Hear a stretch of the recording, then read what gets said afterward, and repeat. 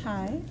We're gonna recap real quickly on the last episode, which was like about Hegel and whether it progresses in a positive note or a negative note. And we talked about free will and morality. So now in this segment, we're gonna be talking about Pedro Páramo and more of like what it lacks about humanity. So to start off, Pedro Páramo is an interesting character, seeing as he has sociopathic tendencies. And right off the bat, that doesn't look humane. He's not humane at all. Even though he's like in love, so to say, with Susana is a childhood crush. But I don't really think that humanizes him in any way. I feel like that love was not love. Yeah. It was more obsession and maybe infatuation of holding on to something at the beginning of your childhood when everything was okay. Yeah.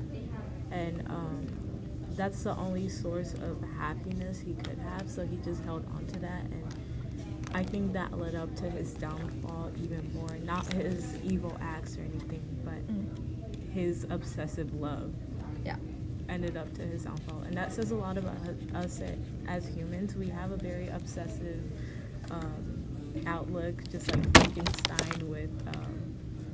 in Frankenstein, where the monster was obsessed with getting revenge, and his creator was obsessed with creating him and just cutting off everything, disassociating from the world, just as Jason did in Sound of Fury as well. He kind of opposed the inevitable, which was times changing, so he would be angry at something you can't prevent, which is the times changing in a flux world. And so he took that out on his niece, and it ended up being the downfall of his whole family. So kind of all that goes to say, like, I guess what you're trying to say is that obsession kind of like takes away from like humanity in a way. Mm-hmm. Yes. Yeah, because I mean, as she pointed out earlier, this book, I think to talk about what it means to be human in regards to this book, you have to talk about what this book lacks about being human.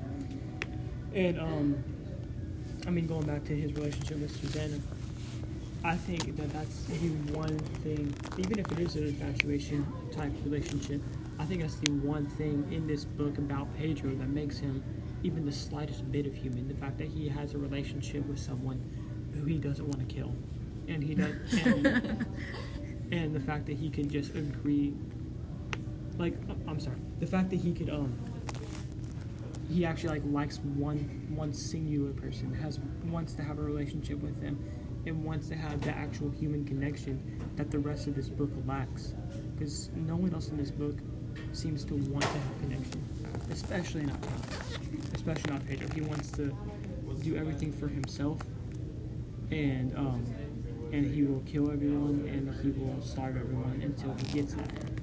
But go ahead. Okay. But everyone else has been kind of pulled into this type of stigma in society. I feel like there was a certain part in the book where the old lady was like, oh, how excited she must be when Pedro knocked on her door to basically have sex with her. And Is it, what was it? yeah, Christina? Maybe. Sounds right. I don't know. But that just shows that, okay, yeah, that was, what's it called? The only redeeming factor in him.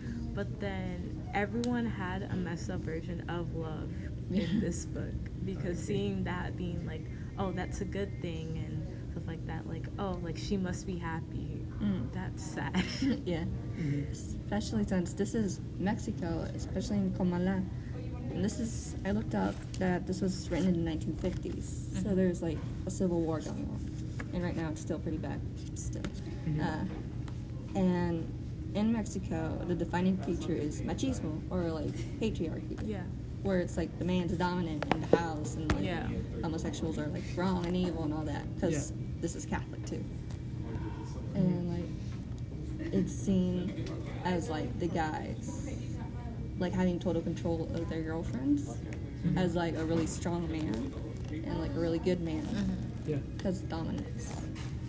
And You see that in Pedro quite a lot. yes. Yeah, and there's also a lack of looking up to a more divine being as dominance rather than Yeah.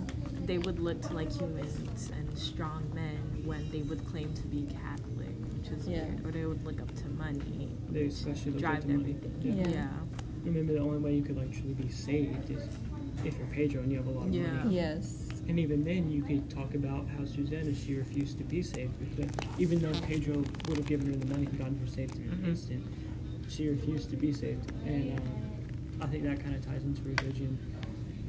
And what again, like what this book lacks about being human, because I think a part of being human is having, in a way, having a religion and something that you're able to look up to. And in this book, there is no aspect of that, because what religion they do have is corrupt, and it's only true if you have religion. I mean, it's only true if you have money. I'm sorry.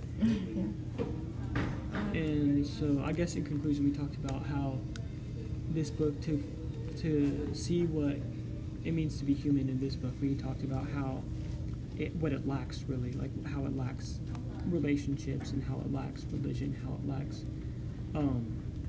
How it lacks like a ending up, Compassion. compassion Basically. and love and stuff like that. And the one aspect that of humanity that we did see in this book is how Pedro wants a relationship with just one person. But overall, this book just it helps us understand what it does mean to be human. I think that's the main takeaway from it. I want to point out, like, just in relation to the allegory of the cave by Plato, this also ended up being that type of situation. Like, a guy, Juan came to Oh, I see. the town, and he was ready to figure out the story of what happened to his dad out of curiosity in the end. Where we thought this guy was going to be the savior, Yeah. he died. Yeah.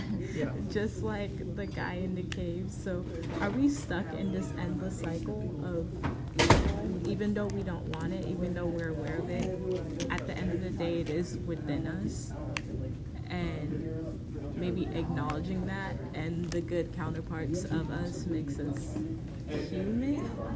I guess. Because everyone's capable of tremendous evil and tremendous good. Yes. It's whether you act upon it or not. And they acted upon what they believe as tremendous, well, what we see as tremendous evil. They didn't think it was like that at all. So, that's interesting. Yes. Yeah, it's a good point. It's a good point. Okay. So we hit all the main points basically. Yeah.